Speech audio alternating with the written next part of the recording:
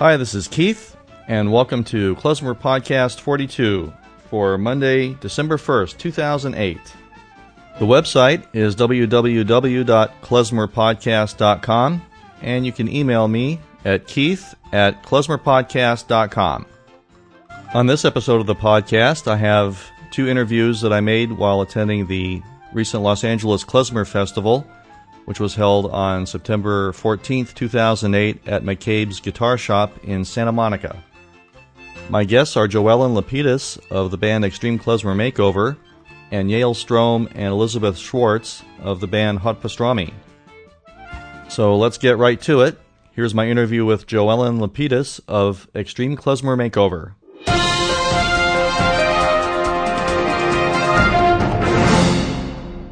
Hi, this is Keith from the Klezmer Podcast, and I'm visiting today with Joellen Lapidus of the band Extreme Klezmer Makeover.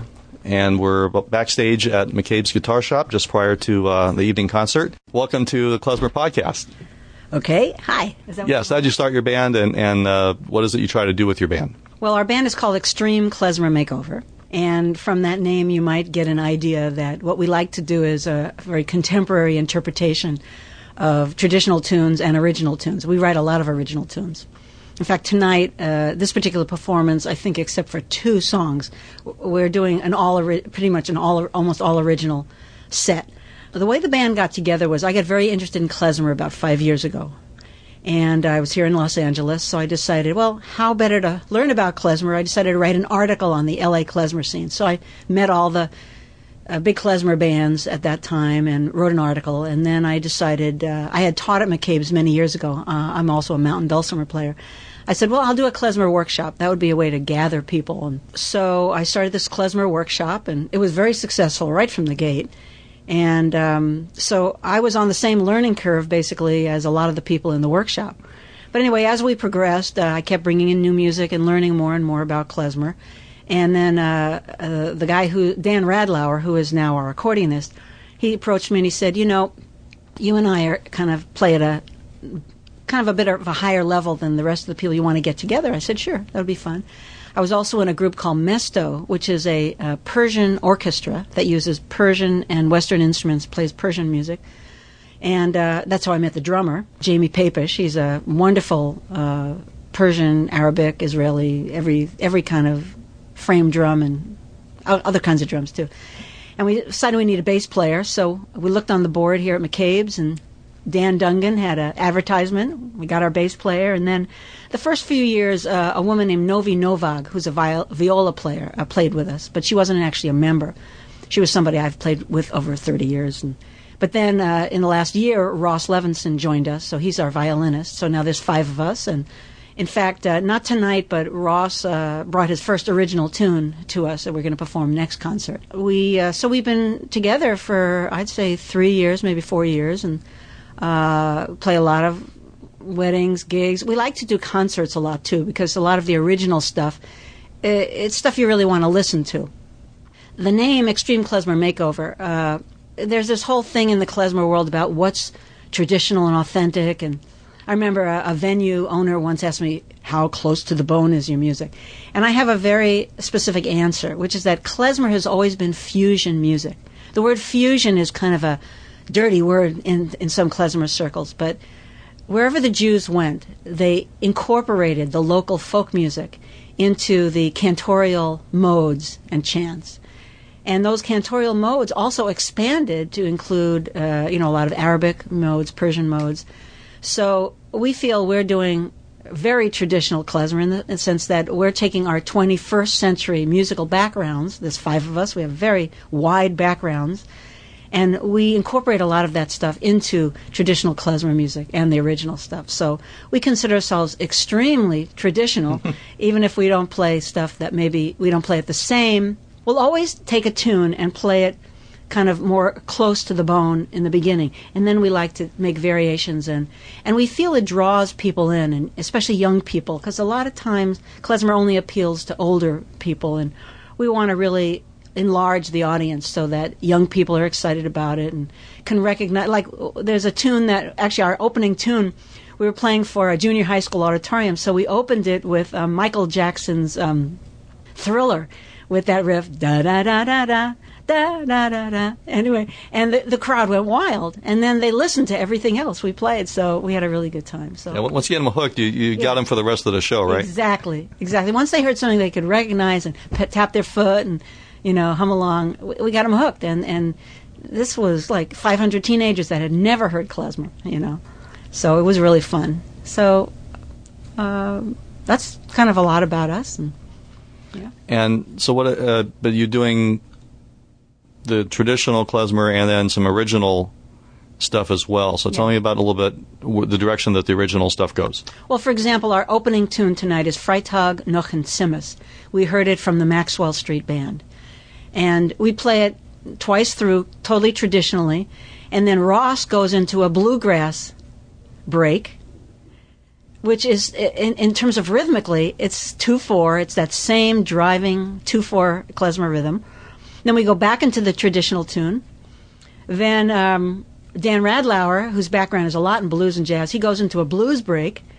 And then we come back into the traditional tune. And then I take over, and I go into The Age of Aquarius and the Beer Barrel Polka. So it's a jolly tune, and that's what it's meant to be. And then we go back into the traditional tune and have this big ending.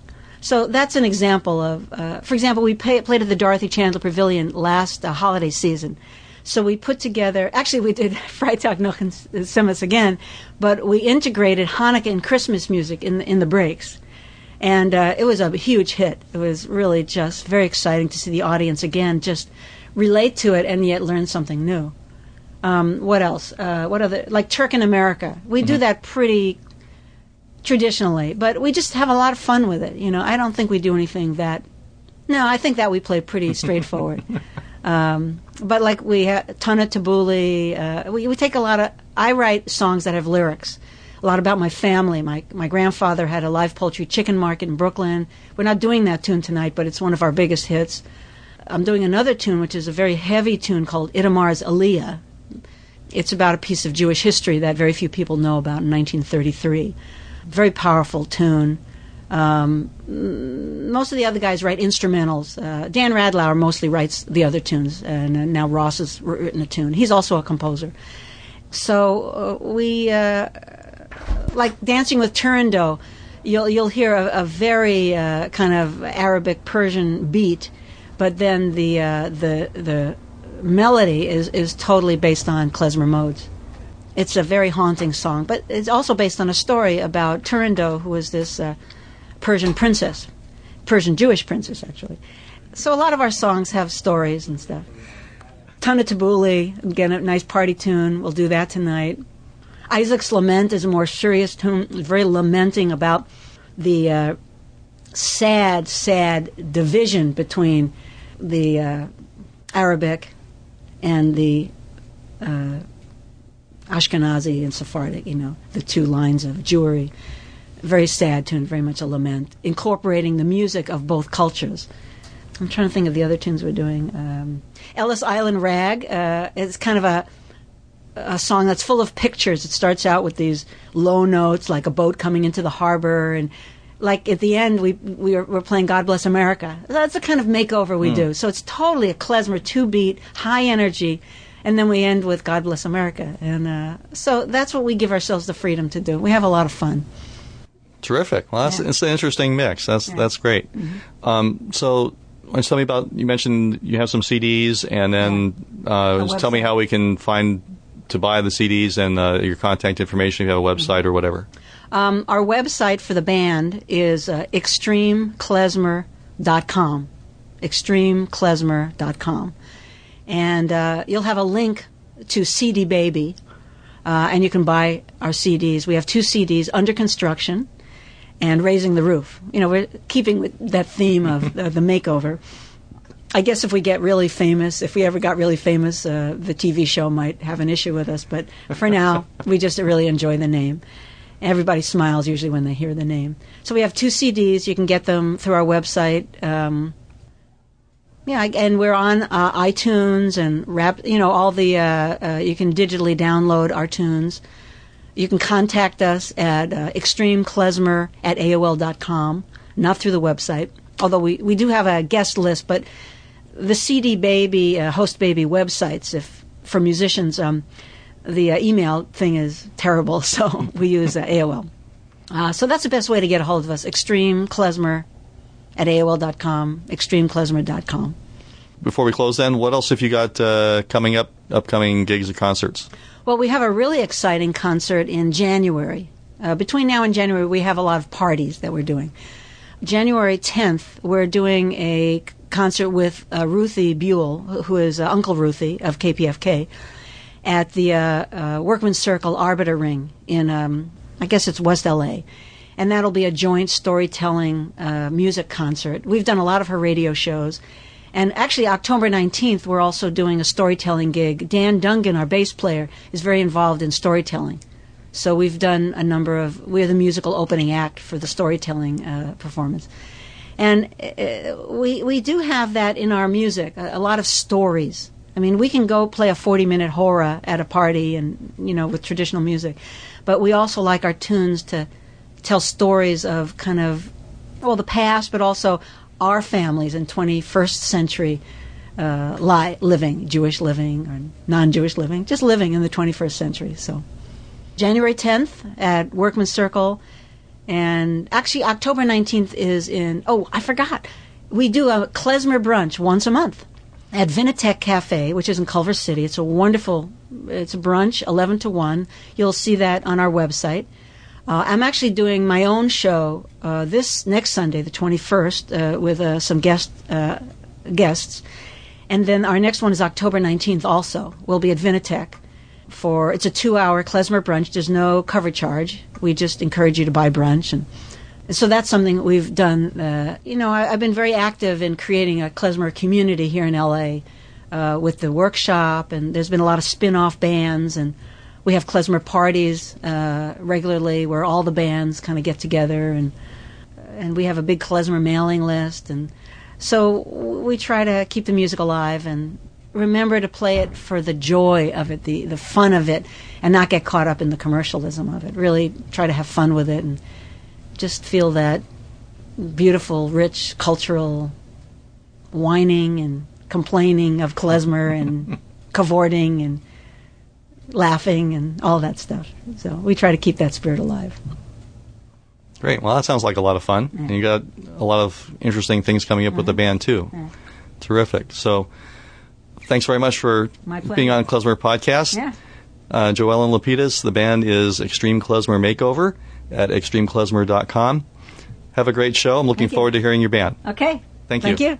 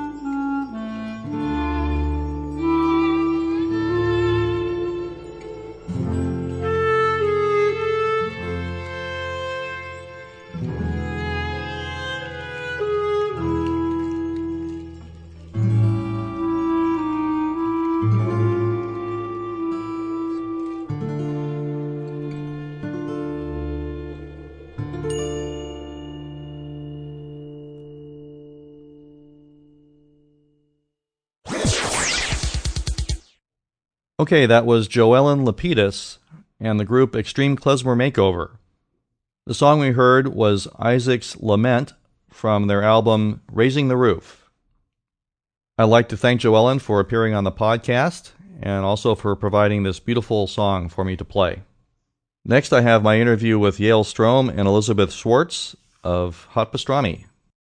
Hi, this is Keith from the Klezmer Podcast, and I'm backstage, or maybe we should say upstage, at McCabe's Guitar Shop in Santa Monica for the Klezmer Festival that's going on tonight. And now I'm visiting with Yael Strom and Elizabeth Schwartz from Hot Pastrami. Welcome to Klezmer Podcast. Thank you. It's a pleasure to be here, Keith. Nice to finally meet you in person, Keith. Yeah, we've been corresponding a little bit over the last year or so it's great to meet you guys. Thank you. Tell me a little bit about Hot Pastrami, how you got the band started, and what you bring to the klezmer music. Let's see. I began the band in 1981. It had a different name, but it was, the band is me. I started the band. The first name of the band was called Zemiros, meaning melodies in Hebrew. But Hot Pastrami is me. That name began when I had moved to New York for graduate school. But basically, I decided to travel to Eastern Europe looking for perhaps unpublished, unrecorded klezmer tunes, archival pieces, perhaps lost, and then the tunes and the memories of those who remembered the music, whether they were musicians themselves, klezmer musicians before the war, or had been to a wedding, a chasana. And so I was meeting Holocaust survivors, both people who were Jewish and Roma survivors, some who had played the music. So 1981, I took a trek for a year with my fiddle and cameras, tape recorder. Just before then, I was about to enter law school. And I called the law school up and said, my spot should be given to someone more deserving. They tried to convince me otherwise, but I said, no, if I'm already bored looking at some legal briefs and I haven't begun school, it's not going to be it would be a very long 3 years. And thus I had the tour that I took in the former Eastern Bloc was very interesting. I was coming of age for myself as well. What does it mean to be a young American Jew, having roots in Eastern Europe? My grandparents, I'm second generation, meeting survivors, living with survivors, meeting Rome for the first time, Gypsies for the first time, learning about their culture, seeing similarities and differences between Jews and Rome, but also seeing that interesting symbiotic relationship between the musicians. So I came back, and I had spoken with a high school buddy of mine, Jeff Bekarik. We went to high school together in San Diego. I'm originally from Detroit, but middle school through undergrad in San Diego. And he is a virtuoso bass player, and he's on all the recordings. He's helped arrange some of my compositions, and he said, Yael, you come back with the tunes, and I'll help form the band. And so with Jeff Bekarik on contrabass, and then Fred Benedetti, who's still with the band, the West Coast guys. Of course, I have the East Coast guys. Fantastic classical guitarist who plays many different styles, but had a feel for folk music, particularly from his father, who was Italian. And thus began the journey that brings me 27 years later, sitting here across from you. I guess the best edition of the band began some 12 years ago, and that's my wife, Elizabeth Schwartz. I still occasionally sing some songs, but I'm not really a singer. I have a folksy voice. It's an okay voice, but it's not my instrument. My instrument is my violin, my fiddle. Her voice is an instrument, and so that really adds something, because people like to hear and feel, understand text, are moved by stories. And everyone has a voice. Not everyone, and we all think we can sing. Some can, but not everyone can play the violin. So she's been a major addition. And so I'm here, and I'll let Elizabeth speak now. But from that 1981 until today, 2008, I've gone in many directions. The music, as you know, I've written many books. I've recorded many CDs. I've directed many films. I've written a couple plays. I've had many photo exhibitions. All starting with klezmer, but then I expanded, particularly looking at East European, Central European, Jewish and non-Jewish, Roma life particularly. But I've done things on Hasidic Jews and Sephardic Jews, just on immigrant youth in America. So using the tools of asking questions and my violin as really a tool to open up people to me, particularly those who might not speak English or even Yiddish. And so I guess in a nutshell, I'm an artist, ethnographer who has done a lot in klezmer. I've used the violin as it's a tool. So I've used it as a tool to get information, also to create certain situations. People love music; they start to dance, they start to sing. It was used practically, in a practical way, I should say, when I didn't have very much money and I stayed at people's homes, slept on the floor or on a couch. So literally I played for, they were being kind, but at the same time they said, well, yeah, sure. Would you mind playing for some friends? I said, sure, I'd love to do it. So, it's, musicians attract people, particularly if you're playing a music that they like. And what was interesting is with non-Jews, they may not recognize the tune or the Yiddish, but there was something of it that just said, well, wait a minute. Why does it have a feel of Polish or Romanian or Hungarian or Slovakian? And because that particular melody I was playing, I knew came from that region, so we borrowed, whether it was a type of ornamentation, a scale, or actual piece of music that had been incorporated, a piece of a folk melody that Jews incorporated into another melody.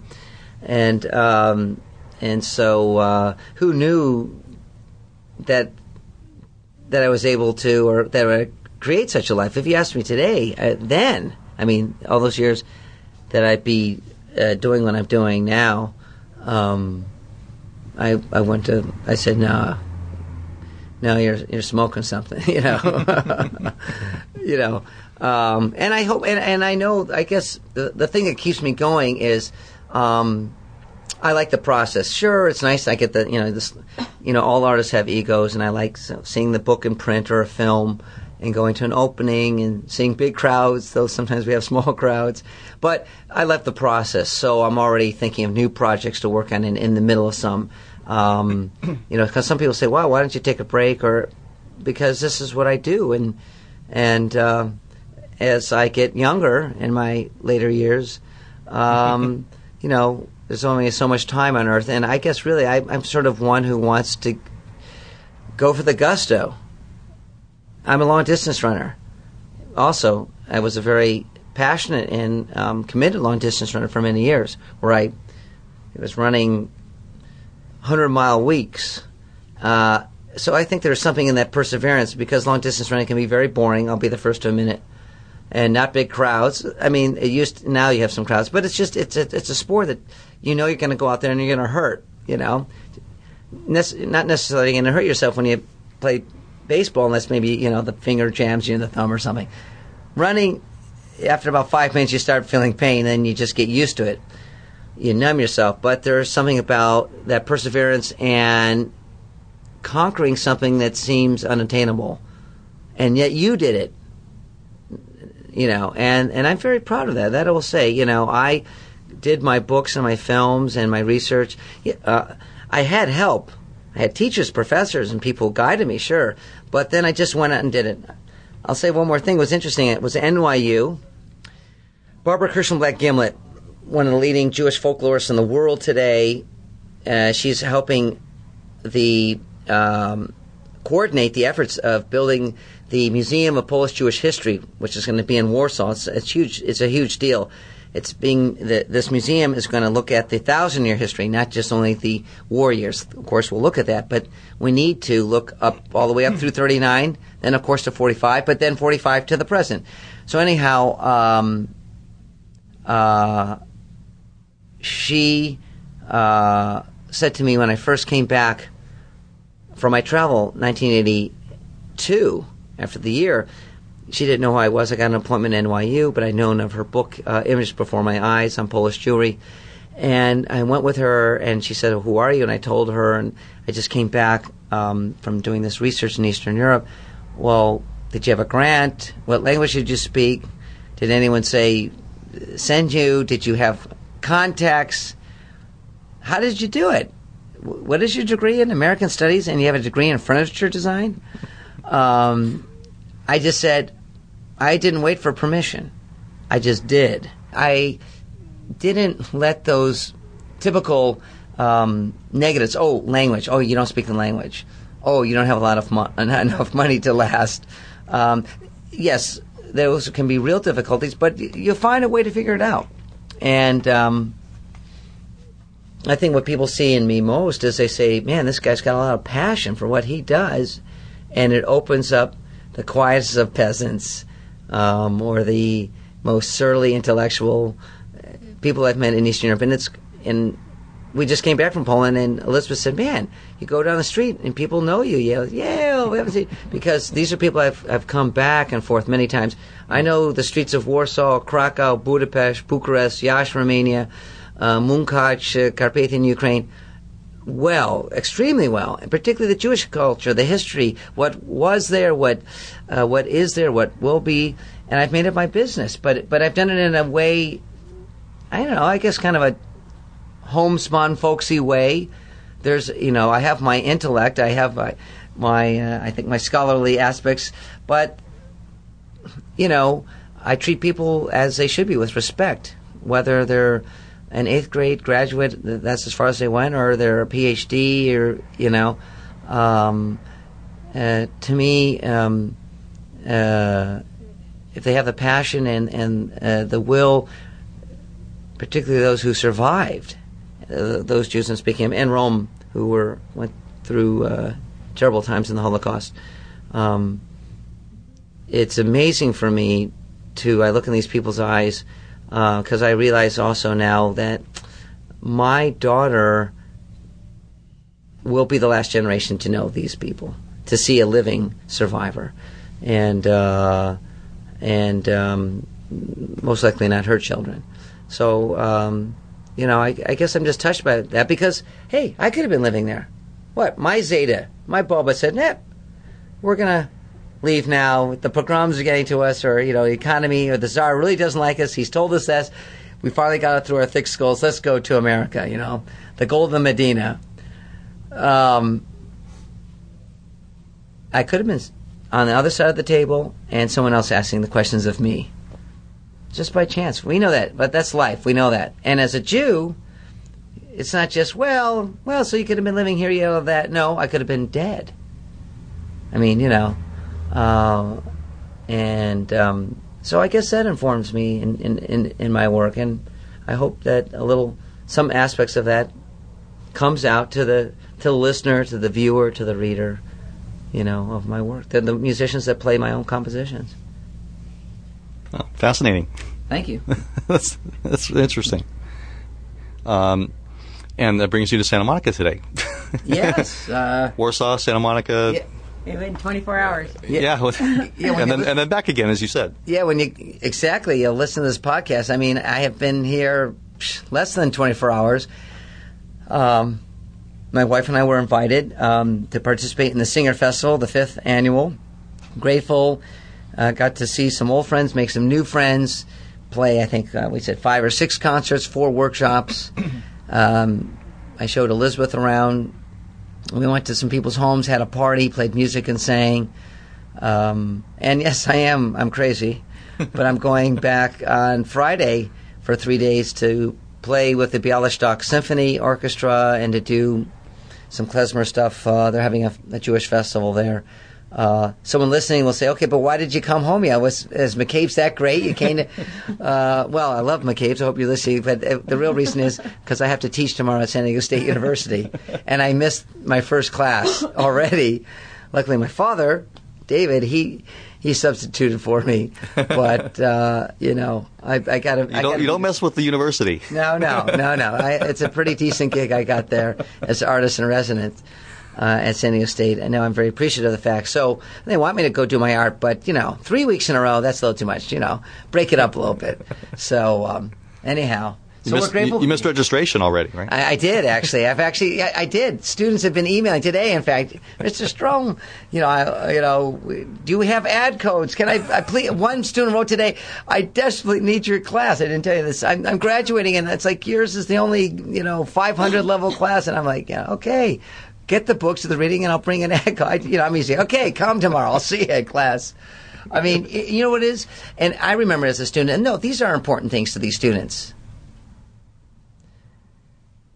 But that's age and maturity, because now I see the bigger things in life, what are really important. I mean, really important. Yes, I'd love to have a huge crowd everywhere I play and this, but it's really, I see these things, and again, I hate to say it, but it's talking with people who've been through really difficult times. And that could be someone talking to someone now who's experienced Darfur, people who suffered through Biafra, Nigeria in 67, 68, conflicts between Israelis and Palestinians. People have survived that. It makes everything pale. And not that I'm trying to say something lofty, but I realize, it kind of says, okay, I see a bit of my mission to perhaps my art will bring people together and open up for dialogue, and kind of put in perspective. And I get caught up. I say, oh, this and that, or I'm late or something, or I'm disappointed. But then I have to remember, I'll think of Leopold Kozlowski of The Last Klezmer, I spent one day in a prison in the Czechoslovakian-Polish border. It was okay. It was, I can tell the story now, and hey, I spent a day. I didn't like it at the time. I was scared. And eventually the guards kind of got a little nicer, and I played some Jewish music, actually. It was a visa, whatever problem, they were suspicious, but I got out of there. I didn't like it, though. I'm not going to lie. And he survived a labor camp to then live in forests. I can't, I don't know if I could survive living in the forest and knowing that any day some Germans or Ukrainians or, whatever, people that don't like me. And so maybe that's also made me be sort of, what do you say? Not that I do things that I'm always trying to run, but I have a lot of energy because maybe as I'm afraid, that end is going to come, and I don't want to say, but no, you can't take me yet. Angel of Death, I'm not ready to go. I still have another symphony to write. So I think those are things and when you live with survivors, that's the thing. And I've lived literally. We've talked from serious subjects to funny things about whether it was about football, sports, or sex, and girlfriends or this or that.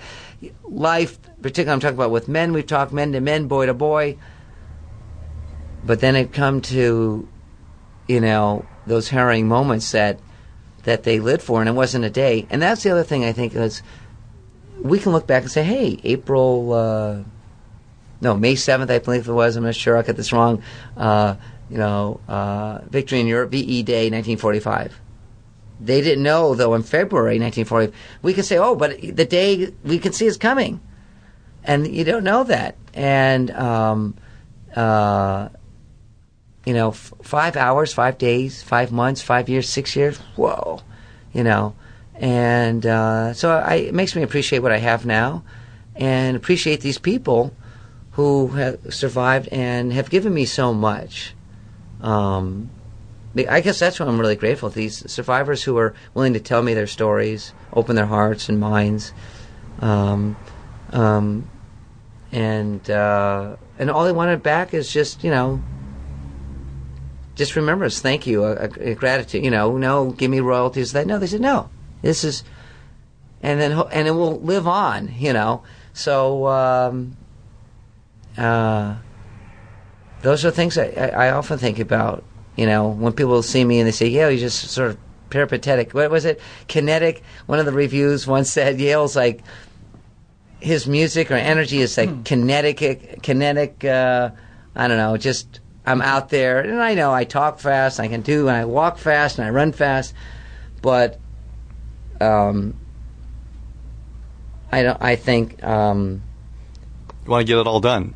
Well, I want to get it all done, but I think constantly of those memories. Those people who've also since passed on, particularly the survivors. I don't forget them, and I guess I'm always questioning why, what if, and those are the philosophical questions I think all humans ask. Why am I here, and what for is my life, and where am I going? We all do that. What is the concept of life? Even anything? I'm a set of these molecules. But you're going on in a few minutes, and I want to get Elizabeth. Yeah, definitely. She's been very patient. Go for it. I'm actually. She's always very patient. The eyes are a little glassy, I know. Yeah, a little glazed over here. But I know you're going on in a few minutes, but you're along for this ride. This is an interesting ride. How'd you get started, and a little bit about your background? Well, my background musically was that I sang blues and rock and roll, and then I stopped singing entirely and came to Hollywood and worked my way up as a film executive. I did that for over a decade, and when I met Yale, I don't even know if I had ever mentioned that I was a singer at any point, but we went to a party one night, and I had a couple glasses of wine, and there was a pianist there, and the hostess said, "Oh, I love this jazz standard. If only there was someone here who could sing it." And I said, "Well, I had a couple of glasses of wine. I know that tune." And when I sang it, and Yale looked very pensive, and I knew him pretty well by that point, but I couldn't tell if he was bothered about something. And he was, let me just say, uncharacteristically quiet. And on the drive home, and I finally said, "What's the matter?" And he said, "You got to learn Yiddish right away. You're going to start singing with the band. You got to learn Yiddish right away." So, and I think I kicked and screamed. It was like the reverse Lucy Ricardo situation. I was like doing everything I could to get out of his band. But as he mentioned, he does have perseverance, and I have perseverance. So I learned the Yiddish, and I joke, but it wasn't exactly like he had to twist my arm. I really loved the music, and the more I learned about it. But, I'd say since then, in the past 10 years, to learn Yiddish and start singing the repertoire is really just, sticking your toe in the water.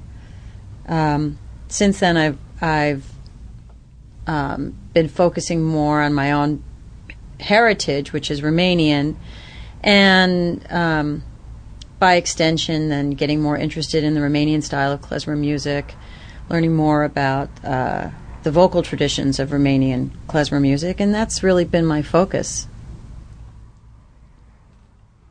Great. And so what sort of material are you going to perform for the concert tonight?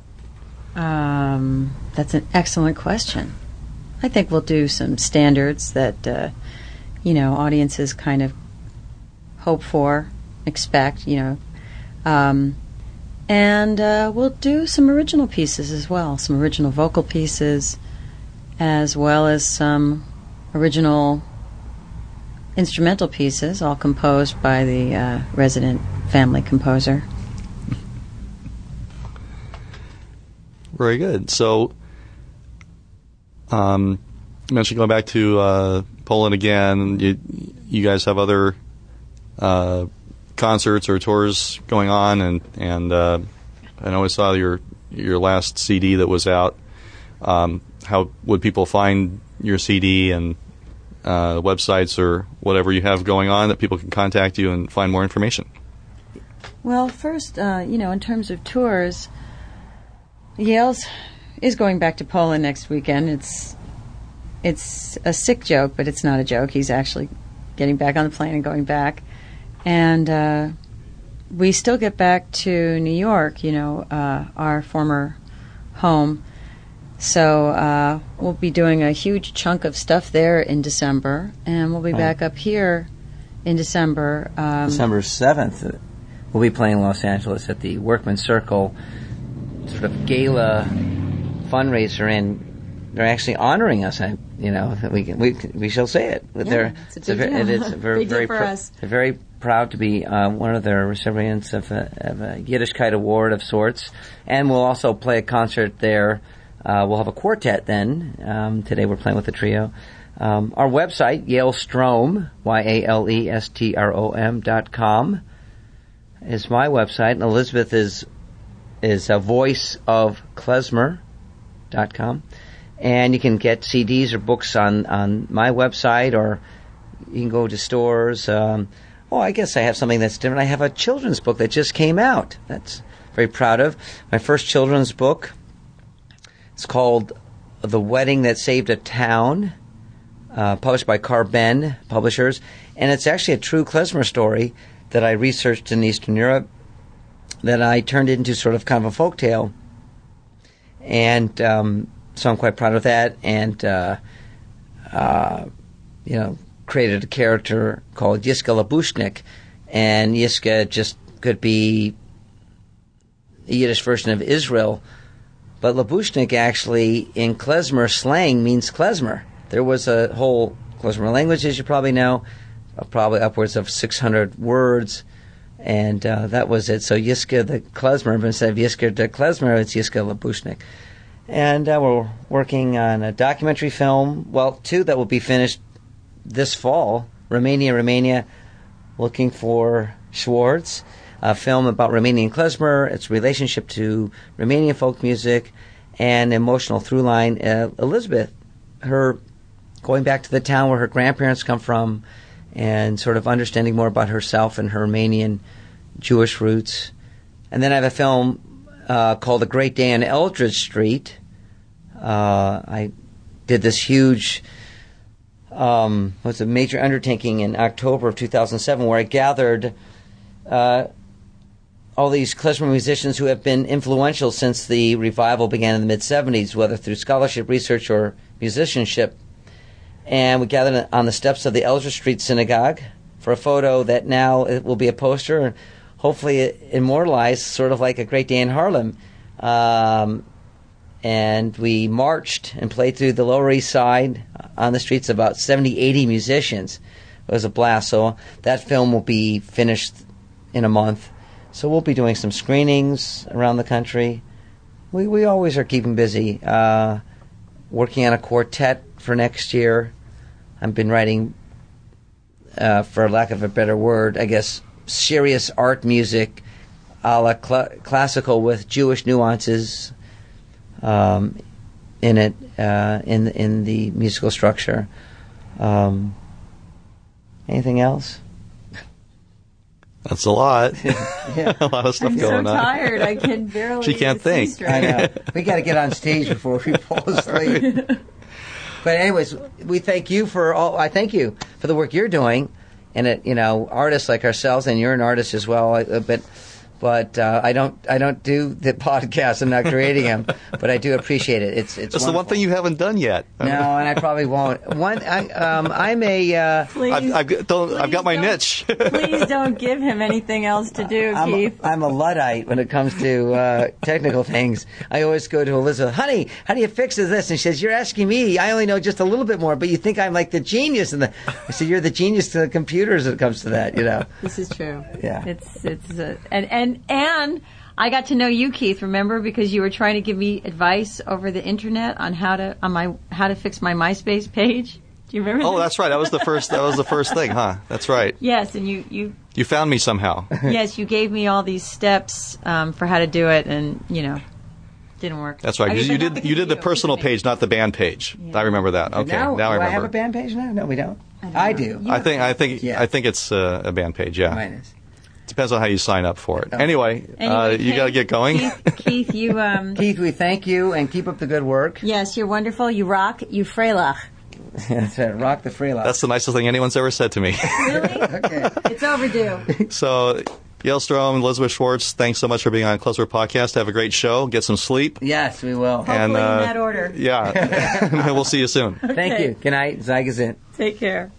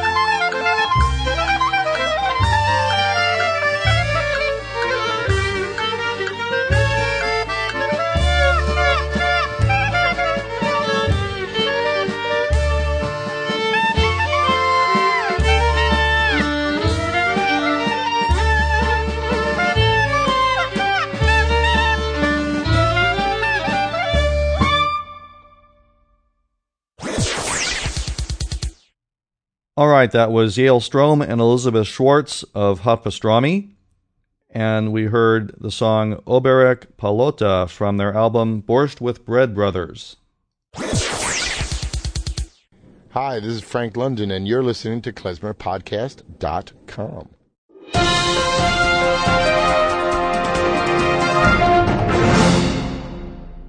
All right, I'm back. Once again, I'd like to thank Joellen Lapidus, Yale Strom, and Elizabeth Schwartz for appearing on the podcast and for providing the beautiful music that I was able to play for you. I do have a upcoming concert announcement for you. Extreme Klezmer Makeover will be appearing with local radio host Uncle Ruthie in a concert on Saturday, January 10th, 2009 at 8 p.m. at the Arbiter Ring Workmen's Circle, 1525 South Robertson Boulevard in Los Angeles. The phone number for reservations is 310-552-2007. So that's it for episode 42 of Klezmer Podcast. As always, if you have any questions, comments, suggestions, or if you have a band that would like to be interviewed or have your music played on the podcast, or if you have a recent or soon-to-be-released CD you would like me to review, please write to me at keith@klezmerpodcast.com. Again, the website is www.klezmerpodcast.com. You can also find me on MySpace, at myspace.com/klezmerpodcast, and I also have a fan page on Facebook. If you have a moment, please do go to the iTunes Music Store and write a customer review for Klezmer Podcast. That helps my ratings in iTunes. The music heard on Klezmer Podcast is for promotional use only and is used with permission. Thanks for listening. Stay subscribed, tell your friends, and until next time, bye for now.